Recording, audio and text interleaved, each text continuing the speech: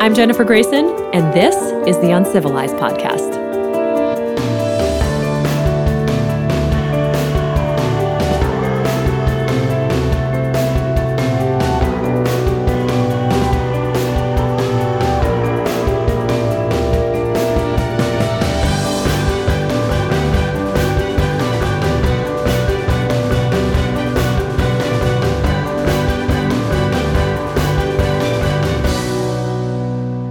Hey everyone, welcome back to the Uncivilized Podcast. I'm Jennifer Grayson here in urban Los Angeles, bringing you the stories of people who have left behind our modern industrialized existence to pursue radically different lives, off-the-grid lives in the 21st century. Today's guest is the truly remarkable Alegra. If you don't know her work yet, and the Wildborn Project, you are about to be blown away. She is an ethnographer, a photographer, an explorer, and through the Wildborn Project, which she founded, she travels to some of the most remote corners of the earth to document and explore the traditional knowledge of Indigenous motherhood. Just to give you an example of one of the places she recently went, she spent 50 days living with a migrating Nennet family on the Siberian tundra. We're talking about negative 35 degrees Celsius temperatures. You're going to hear more about some of the other amazing places she's been in just a moment. Make sure you listen all the way through, because not only do we talk about the incredible logistics it takes to plan these trips and for her to immerse herself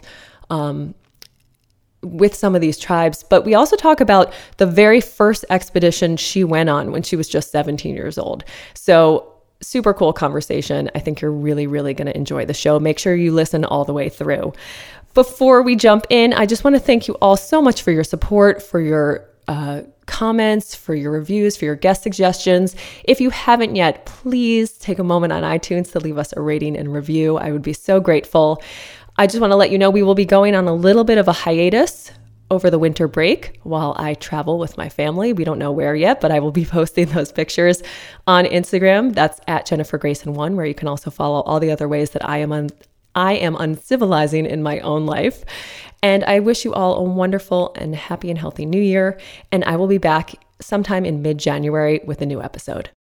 When I talked to you last time, you were expecting Noah. Now you're a mother. I was actually just looking at pictures of Noah on your Instagram page in Tonga being rocked in a woven cradle. I know. Isn't that gorgeous? He's so beautiful. He's so beautiful. Congratulations. Thank you so much. He loved it so much. He really enjoyed it. And, it was just such a wonderful experience with him. He was still, very young. He was 4 months old at the time.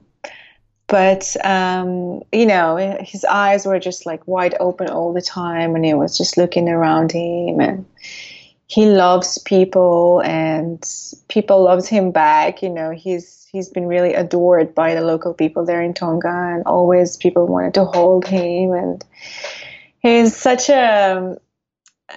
just loves people. He's, not one of those, babies that starts crying or screaming when he sees a stranger or when a stranger approaches him. He loves humans.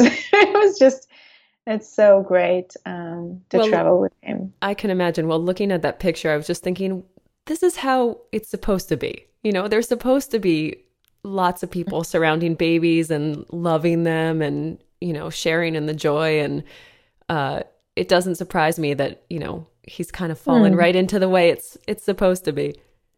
Oh, no, it's really, we've been really, really lucky. He is super comfortable in flights as well. We had a lot of long flights from Australia all the way to Israel, and then back to Europe, and then back to Australia and to Tonga. And we've done it like 3 times back and forth.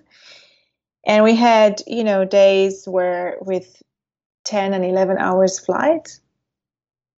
And he was just, sleeping the whole time. I know. Crazy. It's actually a great age to travel with. My friends were always so nervous to travel with their babies. And it doesn't get harder until they're like 2 and they really want to run around and explore, and they don't understand why they have to be confined in an airplane for 14 hours. But this age, how old is Noah now? He's 7 months. Oh, he's 7 months. Yeah. I mean, with my kids, I thought too, like I just took them everywhere. I mean, not as far as you've taken Noah, but it's just a wonderful age.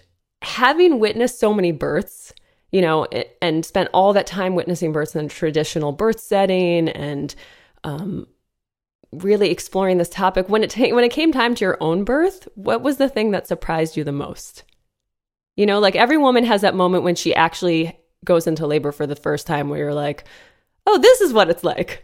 So did you have that moment? Did anything surprise you? Well, look, I mean, nobody can really prepare herself to the real moment, right? Because we all have this image in our heads and, all kinds of perceptions about how it should look like, how I should feel. And I think working on the Wildborn project helped me a lot in kind of maintaining, what's the right word, will be, it helped me to reduce a lot of the pressure and even fear from what I felt was the unknown, because I think the image that we have in the West growing up is not a very positive image of what birth should look like, and how it should feel like. And so growing up in our society, I feel that I've taken in a lot of this the wrong image of birth. And I think that throughout the years working on a Wildborn project, it really helped to heal me and heal, I don't know, a lot of the way I view birth.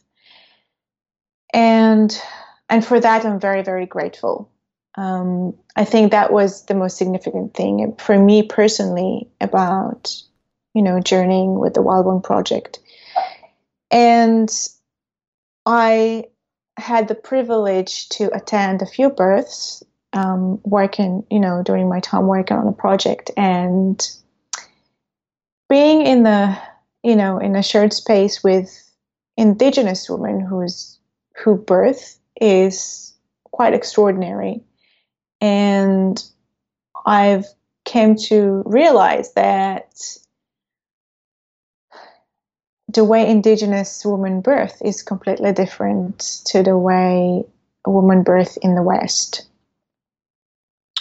And so that was very surprising. And it was a great, discovery for me. And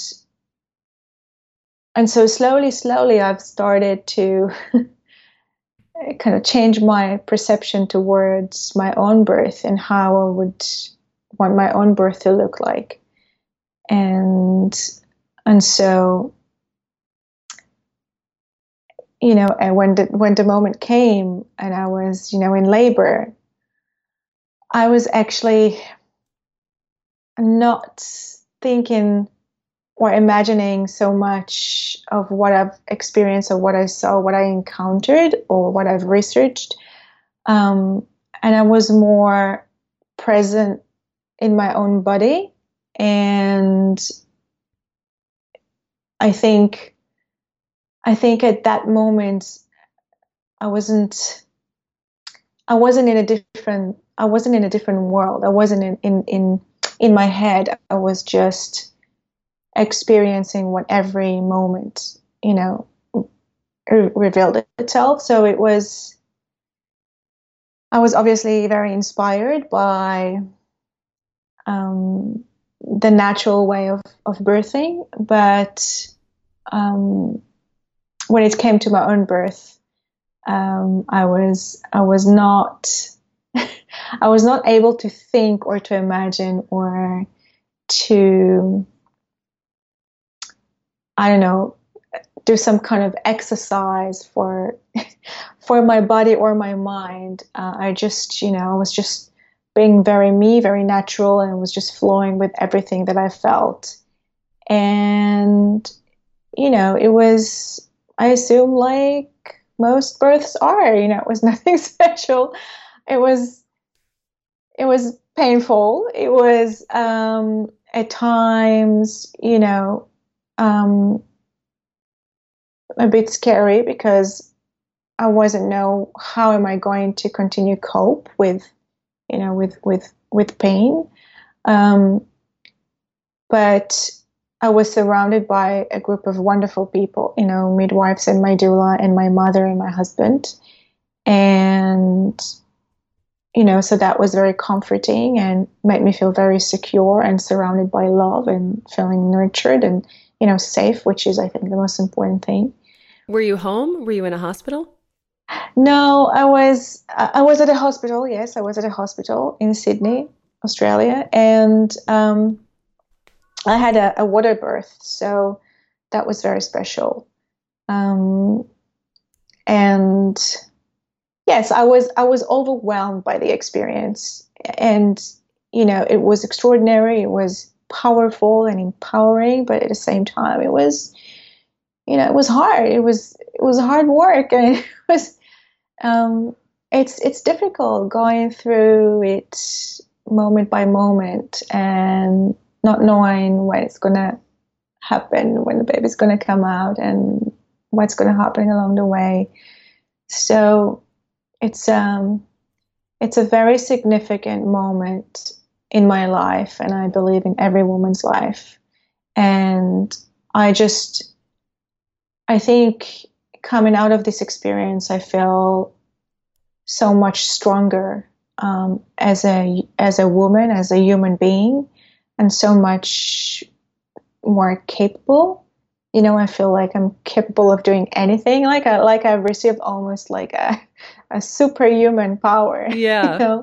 After giving birth, I just feel like I can do anything. Like nothing can stop me, and I think it's such a huge gift to receive if we are open to that.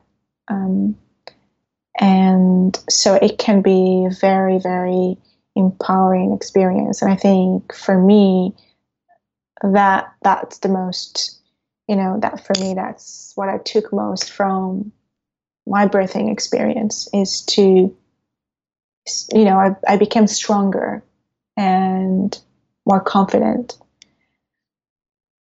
Yeah, I feel this. I feel the same way too. I feel like the stuff that I worried about before I had two children seems so insignificant. And I think about it all the time. It truly, the person I am before and the person I am after are almost like two different people. So yeah, it's funny because I was looking through one of your recent posts, and I think it was a repost about one of the Himba women you worked with. Mm-hmm. For the Wildborn Project, and you had said to have the opportunity to give birth in a supportive, natural way is a life-enhancing event. Did you write that before or after you had Noah? No, it was before. Oh, okay. It was before I had Noah. I mean, but it turns out, it was prophetic. That's what happened. It sounds like for you.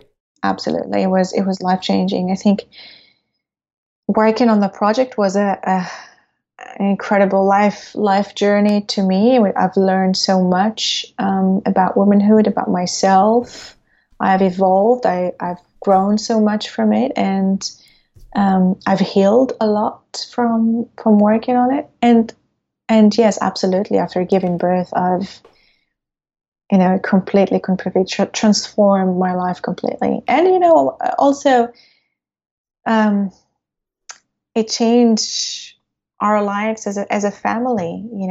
We are now parents, so parenting together is something on its own as well. It's I'm not alone in this. I have a partner, and it's my life changed, but also our life changed as a couple, and we became parents, and it's just extraordinary.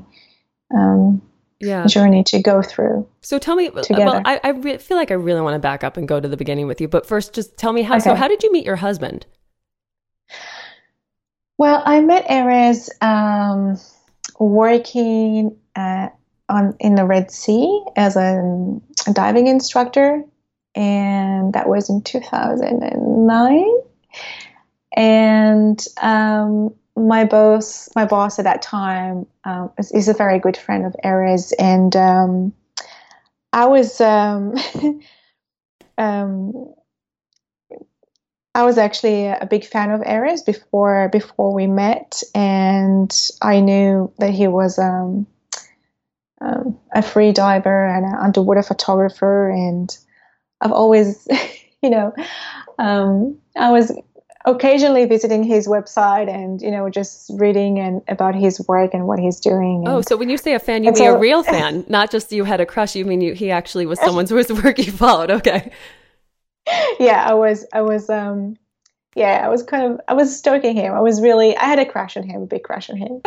And so when I knew that my boss was, at the time, Aries was living in Australia, and I've just accidentally once heard my boss talking to one of his friends and said Aries is coming to visit us, and he's going to stay with us for a few days, and I've kind of made a connection that it's the same areas that I've been following and admiring for so much. And so I actually approached him, my boss, and I asked him if he'll be willing to introduce us. And so he agreed, and he organized a dinner for us together.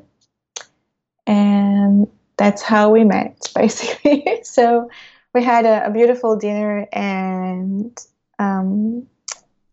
fortunately for me, the feelings were mutual, and he expressed interest in me as well, I guess. And so it was very fast. Everything happened very fast for us. We fell in love, and we spent beautiful 3 months together in the Red Sea. He prolonged his stay in Israel just to stay with me.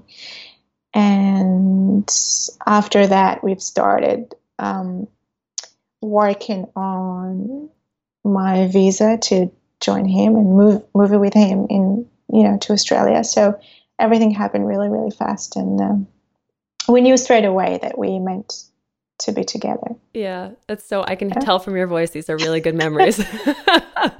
Yeah. How lovely. So wait, so when you met him at that time, so you're from Israel originally?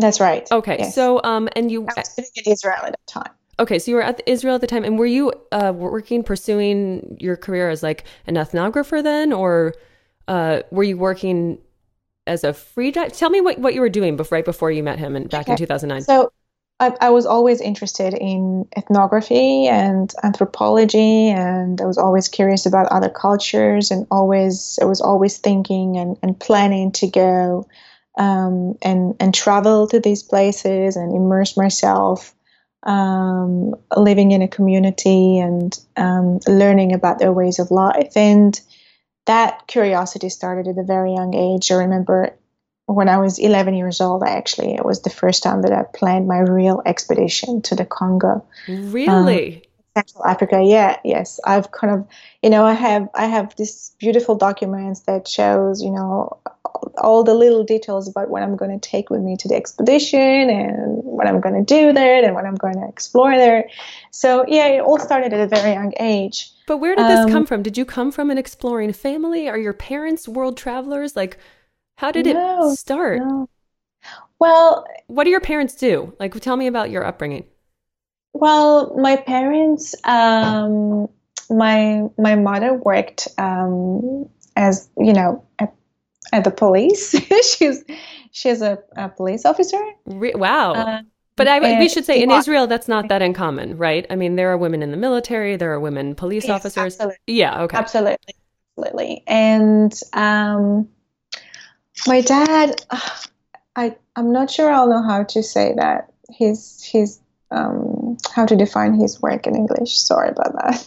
That's I'll okay. have to look at it. Yeah. What's it in Hebrew? My Hebrew's not great, but maybe I can help. Okay. It's called Ma'am. It's like a governmental body that works on taxing. like taxes? Yeah, something like that. Okay, but so all right, so he was just ordinary jobs. You were not like doing anything. Yeah. All right, well, we'll take some of that out. Your father he was not an ethnographer. He was not traveling the world. He worked, my parents, in some government yes. capacity.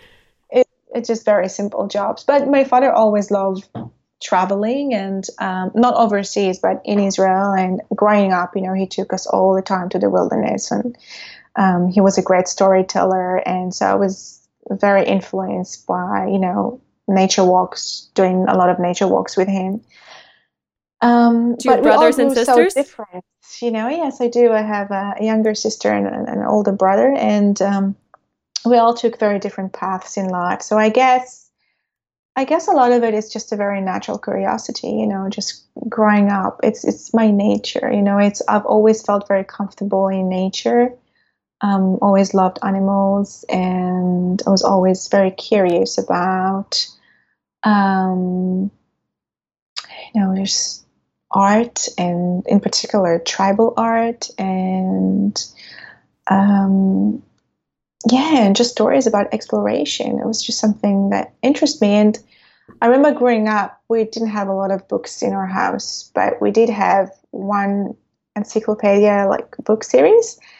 And I used to, kind of look and search for those little pictures with those small paragraphs that describes other cultures and the way they live. And that's how I've discovered most of the places that I wanted to explore and I wanted to visit. So, it was back in a time when there was no internet and information was just very little. And we only had that book series. So I really, I could just sit hours looking at one small photo and just let my imagination grow and grow and just go wild. And that really what happened, because I remember growing up as a child, I would sit in a classroom and I would daydream about, me just going and disappearing in a jungle and living with the tribe and participating in everything that they do. And it's that was my childhood. These are, the most kind of memorable moments of my childhood. So I was very much within my own world, within my own bubble. And my imaginative world just got stronger and stronger growing up. Until I was 17 years old. That's where I've made a decision to travel to my first destination. I felt confident enough and I felt independent enough, and the passion just was so strong. And that's where I decided to leave high school and to not go to the army. Okay, so wait, hold on a second. So you're 17 years old. This is 1997? That's correct. Okay. Yes. I think are you 38? 39. You're 39. Okay. We're about the same age. I'm about to turn 39. Okay. So you dropped out of high school?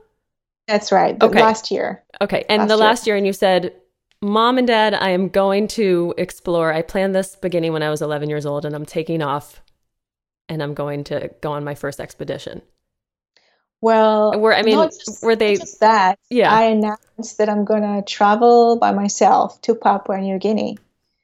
And, back then in 1997, Papua New Guinea was very unexplored by tourists. So it was really going to the unknown. And there was just no information, no maps that I had, no nothing. I just basically, I wanted to live with just, what I've kind of imagined, the way I saw Papua in my head. That's all I had. And your family, and how did your family feel about it? Were they supportive? Did people say you're crazy? It's quite an adventure. Yes. Well, growing up, I was a bit isolated socially, so I wasn't, obviously the world that I was, attracted to and enjoyed were not the same as the children and in my classroom. They were thinking about other things, not about disappearing in the jungle. So right. it was difficult to find the same language and to enjoy the company of other kids, or other people in general, because it was just, it was just so unusual. growing up in Israel at that time, and just being obsessed with going and exploring faraway places. It was just not the normal. So yeah, I was considered to be very strange and very weird by other children, and so and I think that's actually what made me feel stronger about living, about wanting to live. Um, yeah, just feeling like I have to do it. I have to do it. I have to go. I have to feel it and see it and experience it myself. And my parents, I think, we still have discussions about it today, by the way. Sometimes I ask my mom, how did you let me go? And my mom get asked this all the time. I think my parents were convinced that I'm capable of doing it. I was so independent and so self-conscious about the decision to leave. And this is something that I saw evolving in me throughout the years. It wasn't just, one day that I kind of, announced that I'm going. And, I've talked about it for many, many years before. But at 17, it was just the time. It was just the right time. Very many things connected. And it was, for me, it was a time to go.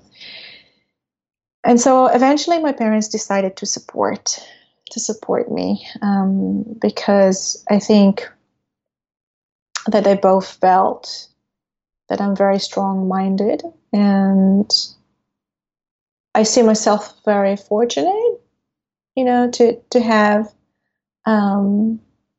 my parents being so willing and so trusting.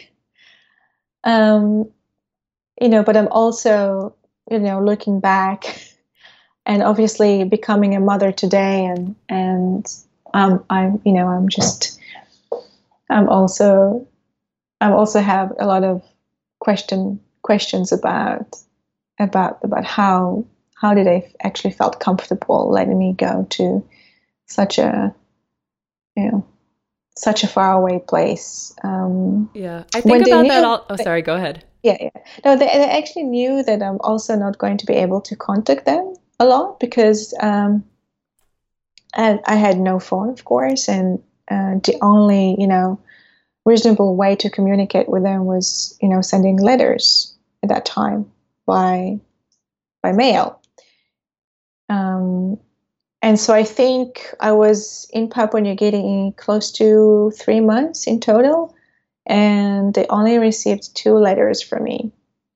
That was the only time of communication between us, which I cannot even think what was going through my mother's head, knowing that I'm just somewhere in the jungle and she has no way to know if I'm okay, or no way for me letting her know that I'm okay. But you know what? It was a different time, Alegra, and we forget about that now because we're so connected all the time. I mean, I wasn't in the jungles of Papua New Guinea, but at the same age, I was an emergency medical technician in a small town in Connecticut, driving around in a convertible in the snow at 3 a.m. with the siren on my car, like going to ambulance calls, and my mom was like, okay, sweetie, like, I'll see you in the morning. And, I wanted to go to France with a class when I was 13, and I just saved money so I can go. And I went, and, I didn't, same thing. Like, there was no way to call her from France. I remember, I think I just saw her when I got back, and parents just trusted more. And at a certain age, like by the time you were 17, I'm sure you were the same way. I was a well-formed person, and I knew what I wanted. And like, my mom, I always ask my mom, like, how could you have let me done that now that I'm a mom? And she's like, well, I had no choice. It's just who you were, and what could I do? True. Yeah. So, but even still, and I think, go ahead. There was, no, you're right. There was a certain like naivety back then. And honestly, I think it was a safer world back then than it is today. And so, yeah, I think that naivety and lack of information, of not knowing exactly what Papua New Guinea is, or what potentially can happen.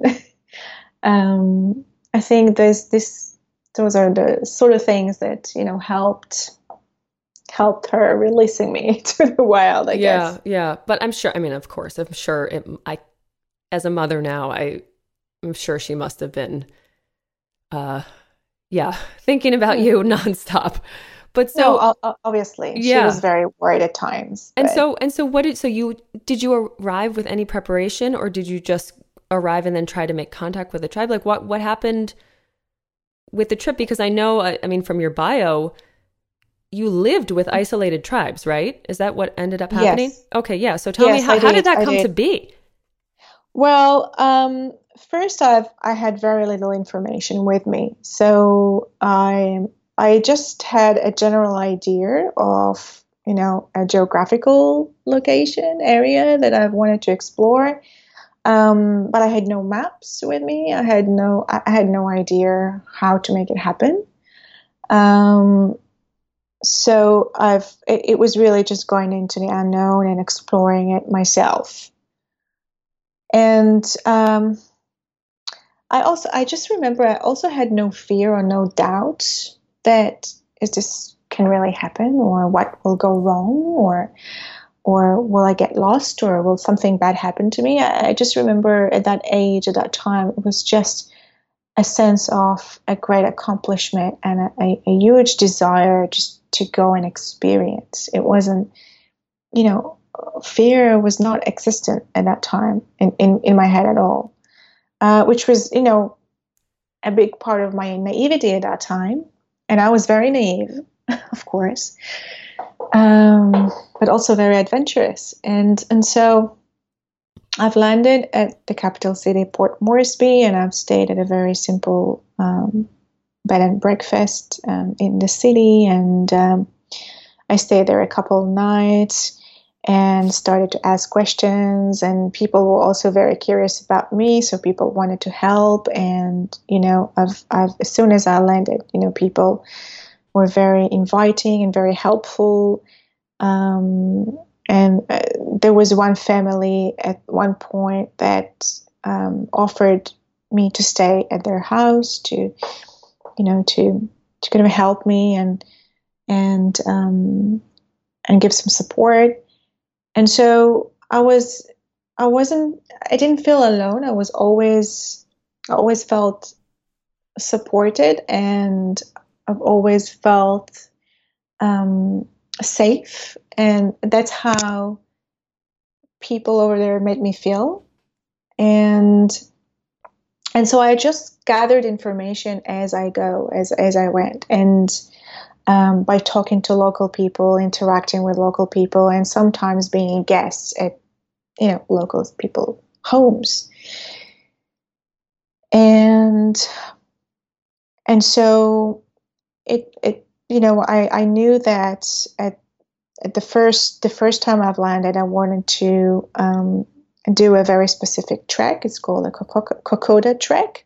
It's a very famous trek. A lot of military special forces are doing their some of their exercises there, because it's known to be one of the most difficult treks to exist. And so And when you say trek in America, are you talking about a trail?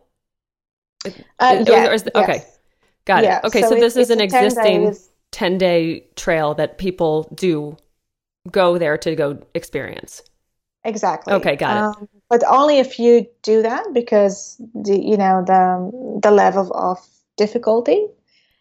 And obviously, I had no idea at that time how difficult that will be. But I also knew that there are some villages in that specific area that I really wanted to, to visit and perhaps stay for a while. So do And you have gear with you? Are you camping on the trail? What are you eating? Are you stopping in villages along the way? no, so I first, I from the capital city, from Port Moresby, I took I don't know, like a minibus to one of the starting points of that specific trail. And I had I had my backpack with me. I had really nothing special in my backpack other than, trekking shoes and some clothing and a bottle of water and a couple of sandwiches that I've taken with me from the day before. So I wasn't really prepared well for that for that journey. Like I said, there was a lot of naivety. Yeah. And also, I had no role models, really. I had no one in my environment, in my surrounding growing up that have done something like that, or someone I could talk to. Yeah, there was no like Instagram outdoor women adventurers group. There's just nothing. Yeah, nothing right. like that. So I had no idea I had no planning. It was literally no planning. It was just just me and my imagination. And a couple of sandwiches. Exactly. Yeah. And there it was. That's how I started. So, that minibus just stopped in that dirt road and told me, just go into that trail and just continue walking. And that's the start of the trail, or at least one of the starting points. And that's what happened. And so I've started walking, and that's where I've started my adventure. And along the trail, that's where I came across, people walking, and local people. And one of them invited me to go with him to his village and stay the night over there. So when you say local, you mean indigenous people? Or do you mean, okay. Yeah, he's what you would consider an indigenous person, yes. Yeah. And so I've started, with a total trust. I don't know, I wasn't feeling that this person is going to hurt me or is going to do something bad or take advantage of the situation. I think he was just as surprised to see me there by myself, as much as I was, surprised to see him. And so we've walked together and we arrived at the village, and I was a guest at his family house. And then a few days later, one of his family member, a young man, became my guide. And so we started walking together. We started properly walking together the trail, just me and him. And we walked approximately 4 days until I got injured and I wasn't able to walk anymore. And he had to carry me on his back, crossing rivers and climbing mountains. It was a nightmare. And at one point, we also got lost and we saw snakes, and I got leeches all over my body. It was really, really tough. Wow. Yes, and then I had to be evacuated by helicopter to the hospital. So that was my first introduction to Papua New Guinea. Oh my goodness. And after recovering in Port Moresby again, I flew to a different region called the Sepik, and I wanted to cross the Sepik River, which... So you weren't deterred? That didn't send you home? Absolutely not. Absolutely not. I was just more and more intrigued. And there I was. That was the second major, kind of journey in Papua New Guinea, was crossing the Sepik River by a wooden canoe. So I was there for several weeks on the river and stopping by nearby villages.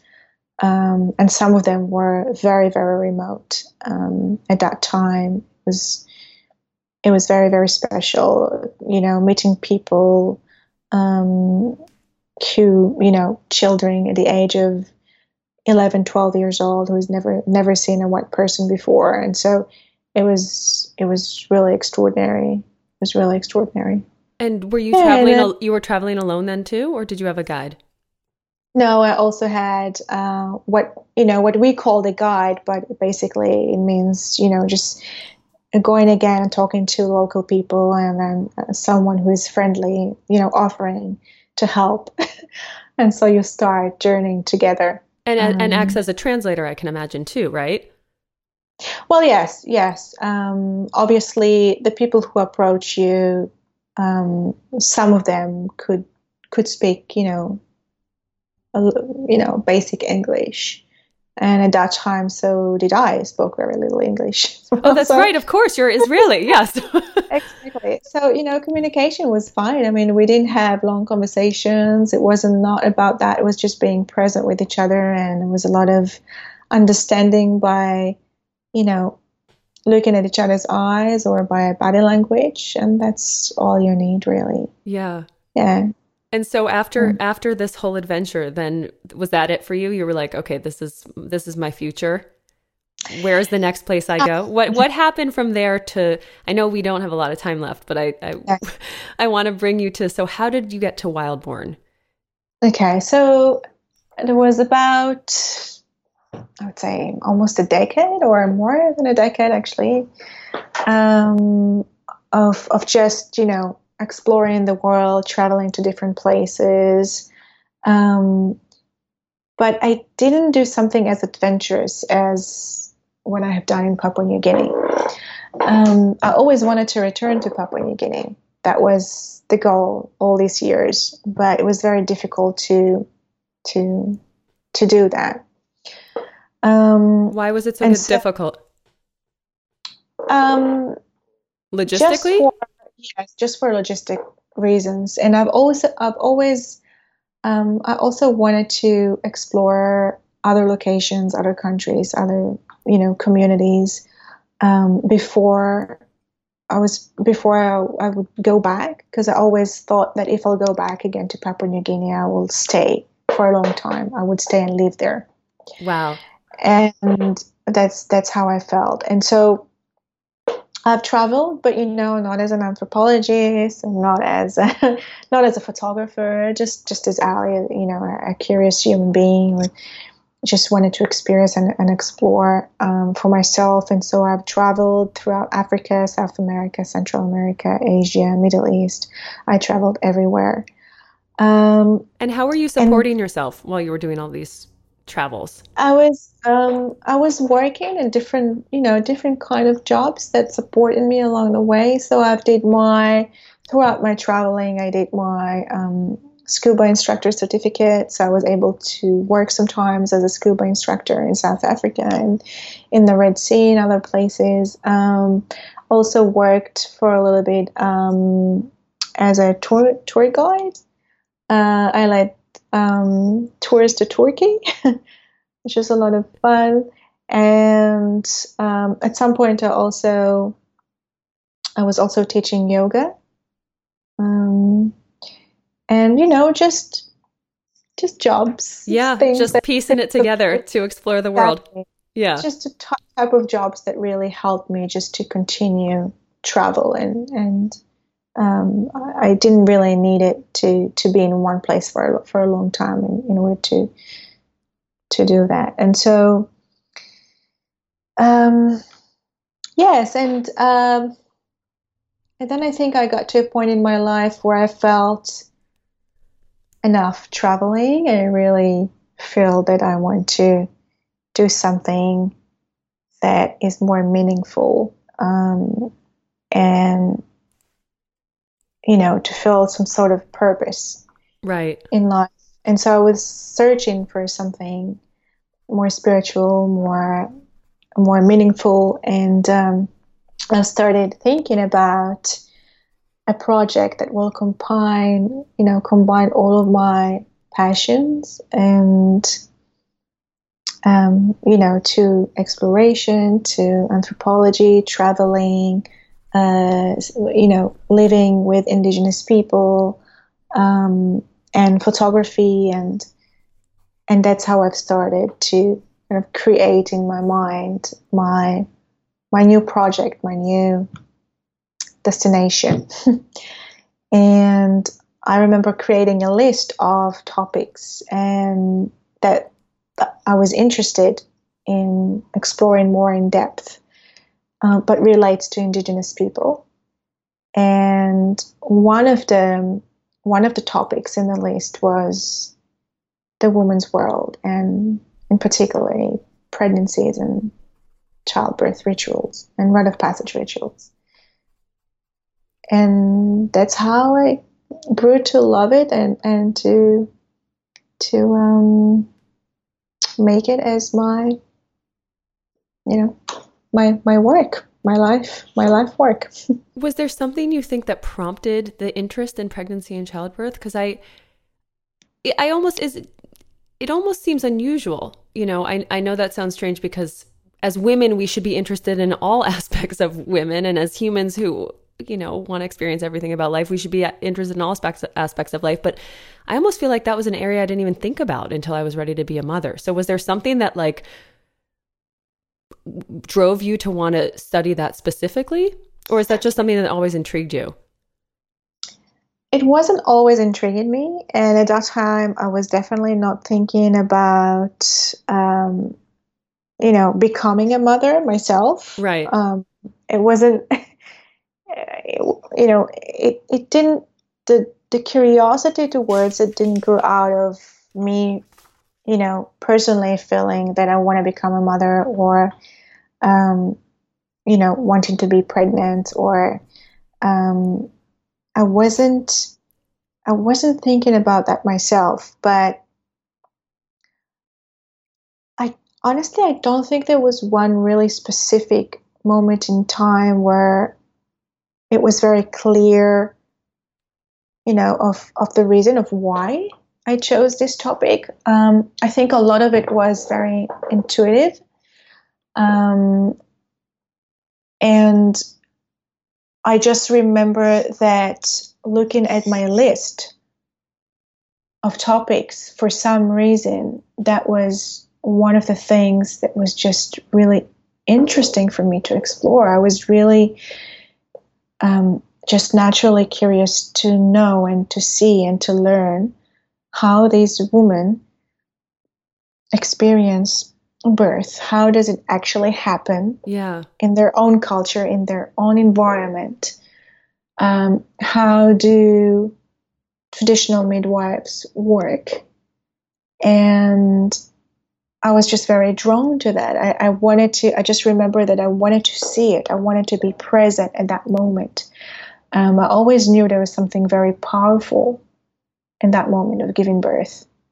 But, and so it was really just that. And obviously, throughout the years working on the project, I've slowly came to know and understand why I've chosen this issue, why I've really chosen it, or that why it chose me. Yeah. Why? Why? I think that slowly I feel like that I've grown so much with the project, and we also grew separately. It's like right now I feel that the project almost as if it has its own entity. It's like has its own voice. It doesn't need me to be the leader of it. It doesn't, I'm just channeling it. I'm just, a platform to kind of give it out to the world. But it's not coming through me. It's not the way I see it, or it's not my interpretation. I'm just, sharing the information, just channeling it. But it's we are two separate things right now. That's how I look at it. And because there was a time right at the start where I felt very protective over the project and very, a sense of ownership on it. But now it's completely the opposite. I think, yeah, I think that's the right thing for the project, and now it's just beautiful to see how it evolves and what it becomes to be and what the future holds for it, which is not necessarily something that, I would take a part of, but who knows? Yeah. So amazing how so many people say that about when they feel like they find that true thing that they were almost called upon to do. I've heard so many people say that they feel like it's like out of their hands, that they're almost like the vessel for it. I guess here's what I'm wondering. So you told me about this experience you had in Papua New Guinea and how so much of it was intuitive, but you've covered so many different places in the world for Wildborn, and obviously it seems like there's a lot of logistics involved in planning these trips. So how did you arrange these trips to some of the most remote places on Earth? How did you do that? And then make contact with the people in these tribes, and then not only that, but then convince women to welcome you into their private birth experience. So how does that happen?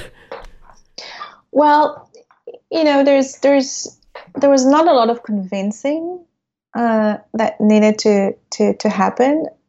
Actually, there was no convincing at all, because my approach was always about, first of all, when I arrive within a community, I arrive as Ali, and not as a photographer and not as an anthropologist. Do you work with a team? Is it just you, or do you have someone with you? No, it's always been a solo work. Wow. So okay. I have a great list of places and communities that I've always had, and the list just grows each year. But anyway, I've always had this list of places and communities that I wanted to. I had a very natural, curiosity towards, and I wanted to kind of work and share space with them and learn from them. And it usually takes about a year to plan logistics and to collect funds for those expeditions. And until my last expedition to Siberia, all of my expeditions were self-funded. And so it requires a lot of planning, but to a certain point, there's still an element of unknown, because a lot of these communities are quite remote and there's no way to contact them in advance. And so what, just to so there's you a for lot a second, of tell me about some, like, what are some of the tribes? How remote? So you said Siberia, that's remote. Where else? So the most remote places I've been to are within Papua New Guinea. For example, the Kosua people, definitely the most remote community I visited. So from Port Moresby, the capital city, I took another internal flight into a smaller city, and from there we hired a truck with armed police officers who had to accompany us to cross this part of the region, because it's known to be very dangerous. And after several hours in that armed truck, we got to another small airport, and over there we basically chartered a private plane. We hired a small private plane to land us literally in the middle of the jungle, because there's no way, no roads or any other access to get to this community other than flying. And basically the landing field is flattened grass that local people were working out with a machete. So it was a very bumpy landing, but so that was the most remote place that I've stayed with, that I worked with. And then when you're in these places, what are your living conditions like? Are you bringing in your own equipment, or are you actually just guests in these people's homes and eating their food? And how does that work? Well, when I first arrived, within a community, I first, introduce myself. Usually, the first person to welcome you in a community is the leader of the community or the chief, and you sit with him and have a chat, and I tell him about who I am, where I come from, and why I came. And I always say that I'm here for the woman, and I'd like to work with the woman, and it's always I've always been welcomed, and I've always been received in a very positive way, especially of wanting to work with a woman. It's something that was always very valued within the community. And then I usually ask for an introduction with the women of the village. And so I ask to gather the women, young girls, elderly, and so on, and just to tell my story and to share about who I am. And that's usually is the next step. And so after that, I just take some time. It can be a week, it can be 2 weeks, to just, completely immerse myself and live with them and not work as a photographer or as an anthropologist. I usually don't even take my camera out for the first week to take any photos. Just spending time with the woman, learning to know each other, having some, special moments, laughter, and obviously they are very curious about me as well. So, they ask a lot of questions, and we just are getting closer and closer.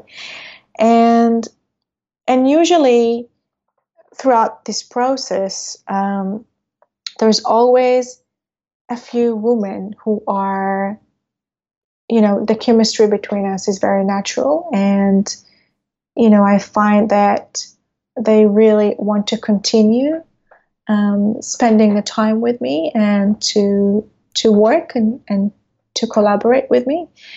And that's how it usually works. So I never enforce myself on these women. I never just show up at a place and say, look, I want you to work with me, or you need to work with me, or it's always, first living with them and let them decide and choose whether they want to work with me or not, and let them approach me first. So that's always been my approach. And I think that for me, there's no point going out doing what I'm doing if I don't feel that it's been reciprocated, that we have built relationship and friendship, and if it's not something that these women feel happy or comfortable with,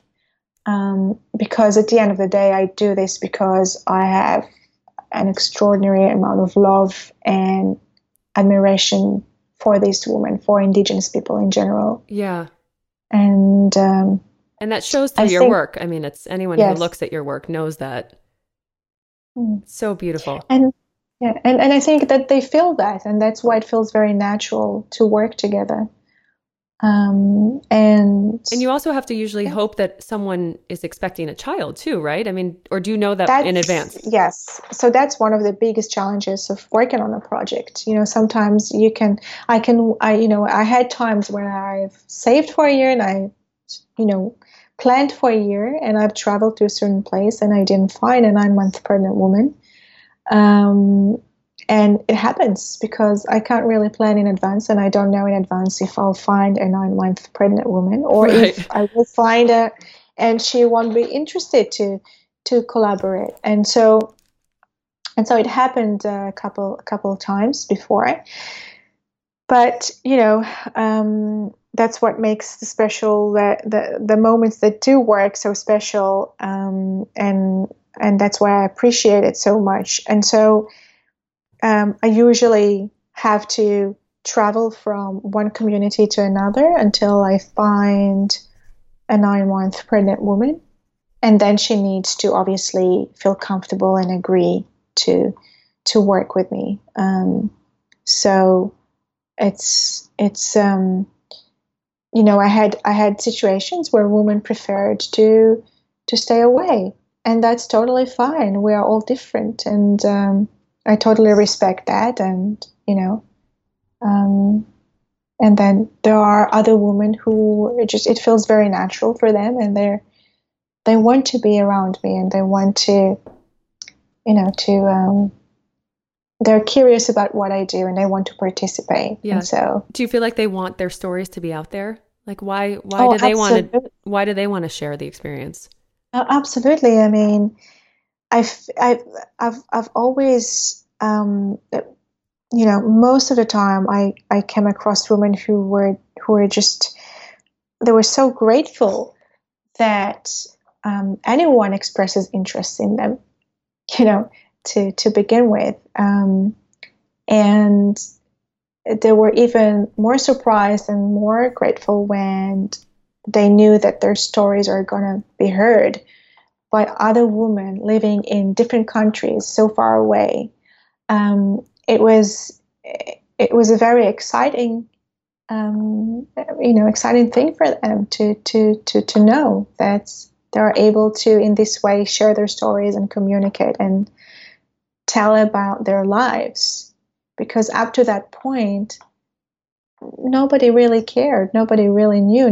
They didn't have the opportunity to cross countries, cross continents with their stories, and a lot of them are very, very interested to share their stories. And do they and realize? They have And sorry, go ahead. No, I mean, they want their voices to be heard, and they also want it to, they want the experience to be even bigger. They would have been extremely happy to continue sharing their stories and to welcome other women into their communities and to continue that kind of interaction. But unfortunately, it's so complicated. And that's why the idea to create a nonprofit and to start bringing a woman from, our society into their homes and to share experiences and to create something together. That's where it came from. Okay, so tell me about that, because I'd love to have you end with that. Tell me about this new nonprofit and what's next for Wildborn, and also just what's next for you. Will Noah be coming with you on all of these travels? Oh, well, first of all, in the evolution of Wildborn, I feel that definitely the next step will be and it is currently, we are transitioning the project into a nonprofit.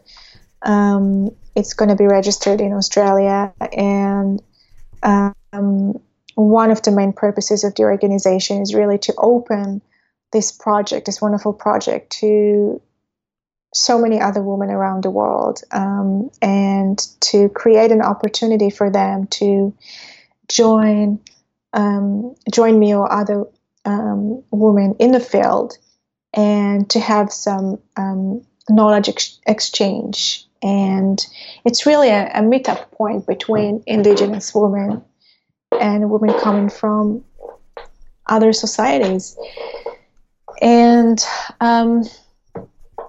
so this cultural immersion and knowledge exchange is only one part of the organization, but there's also a more humanitarian, holistic purpose for the organization, and is to bring doulas and midwives to work with traditional midwives and to learn from each other, but also to create very safe, holistic birthing spaces where they're needed. And this is something that was born out of so many, letters that I've been receiving from so many midwives and doulas from all around the world who are wanting to join me on a field and work with me and work with these women and help in any way that they can. So this organization will create that beautiful platform that will enable non-traditional midwives and traditional midwives to work together and to learn from each other.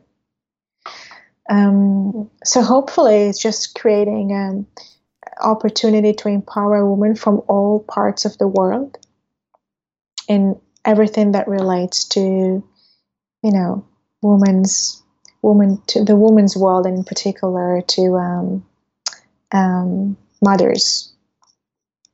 That sounds so exciting and so needed too, because I think, we feel in the modern world like we're losing our connection to who we were as people. And I, I'm sure from your work that the women who live in these places feel like they can learn something from everything about our culture is horrible, and that there must be Absolutely. some way we can learn from each other and to move forward. So I think that's seems like such a natural evolution for your work, and so exciting. And I would love to, when that gets going, have the opportunity to join you in the field one day.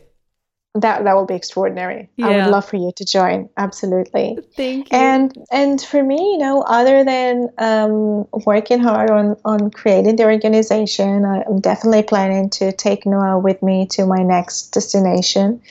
I'm very excited about that, and I think it will be a completely new experience to kind of learn and experience things through Noah's eyes. And I'm also really looking forward to see the reaction of people within the community and how they react to Noah, how they accept him, and how that dynamic in their relationship will change or transform, or because I'm a mother myself, because I'm traveling with a baby. So I'm very curious about that, and I'm very, very excited about that. Yeah. Well, from what I know, babies are great icebreakers, so I'm sure it'll work. I'm sure it'll work to your benefit. Exactly. All right. Well, so this has been so lovely. Thank you for taking the time to talk with me today with everything that's going on. Before we go, just tell everyone where they can follow you, your work. I think there's a book coming out too. Is that right? Yes, there is a book coming out next June with Shield Publishing, and it's very, very exciting. We've been waiting for this book to announce for a long time, and the book is going to follow my journey in Siberia, where I documented Lena's journey when she was 9 months pregnant, all throughout her birth. And of course, the book is also going to explore issues of climate change and the way progress is influencing their migratory lives, and how it ultimately threatens their lives. So really a book which I'm very, very proud of and working very, very hard towards. Of course, people can follow the Wildborn Project and everything that relates to the organization. If anyone thinking or wanting to participate or is interested, just go to the Wildborn Project, which is www.wildbornproject.com, or of course they can follow us on social media. Instagram page is the same, Wildborn Project, and they're welcome to send me an email or just leave a message. I'm happy to, yes. And what's the title of the book? Well, or you don't know yet? We had a title. Yes, we had a title, but we're now considering changing the title. So, yeah. Okay, so stay tuned. Look on Ali's website and on Instagram, and as soon as we can, we'll post the links to everything on our site as well. Thank Wonderful. You so much. I wish you all the best. Thank you, Jennifer. It was great talking to you, and I'm so glad you invited me. It was a wonderful experience.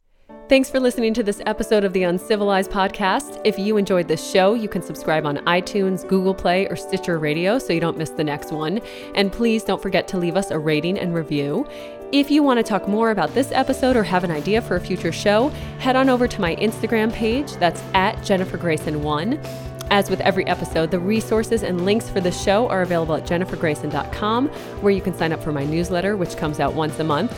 Our theme music is by composer Paul Damian Hogan. That's it for me, and I'll be back soon with a new episode.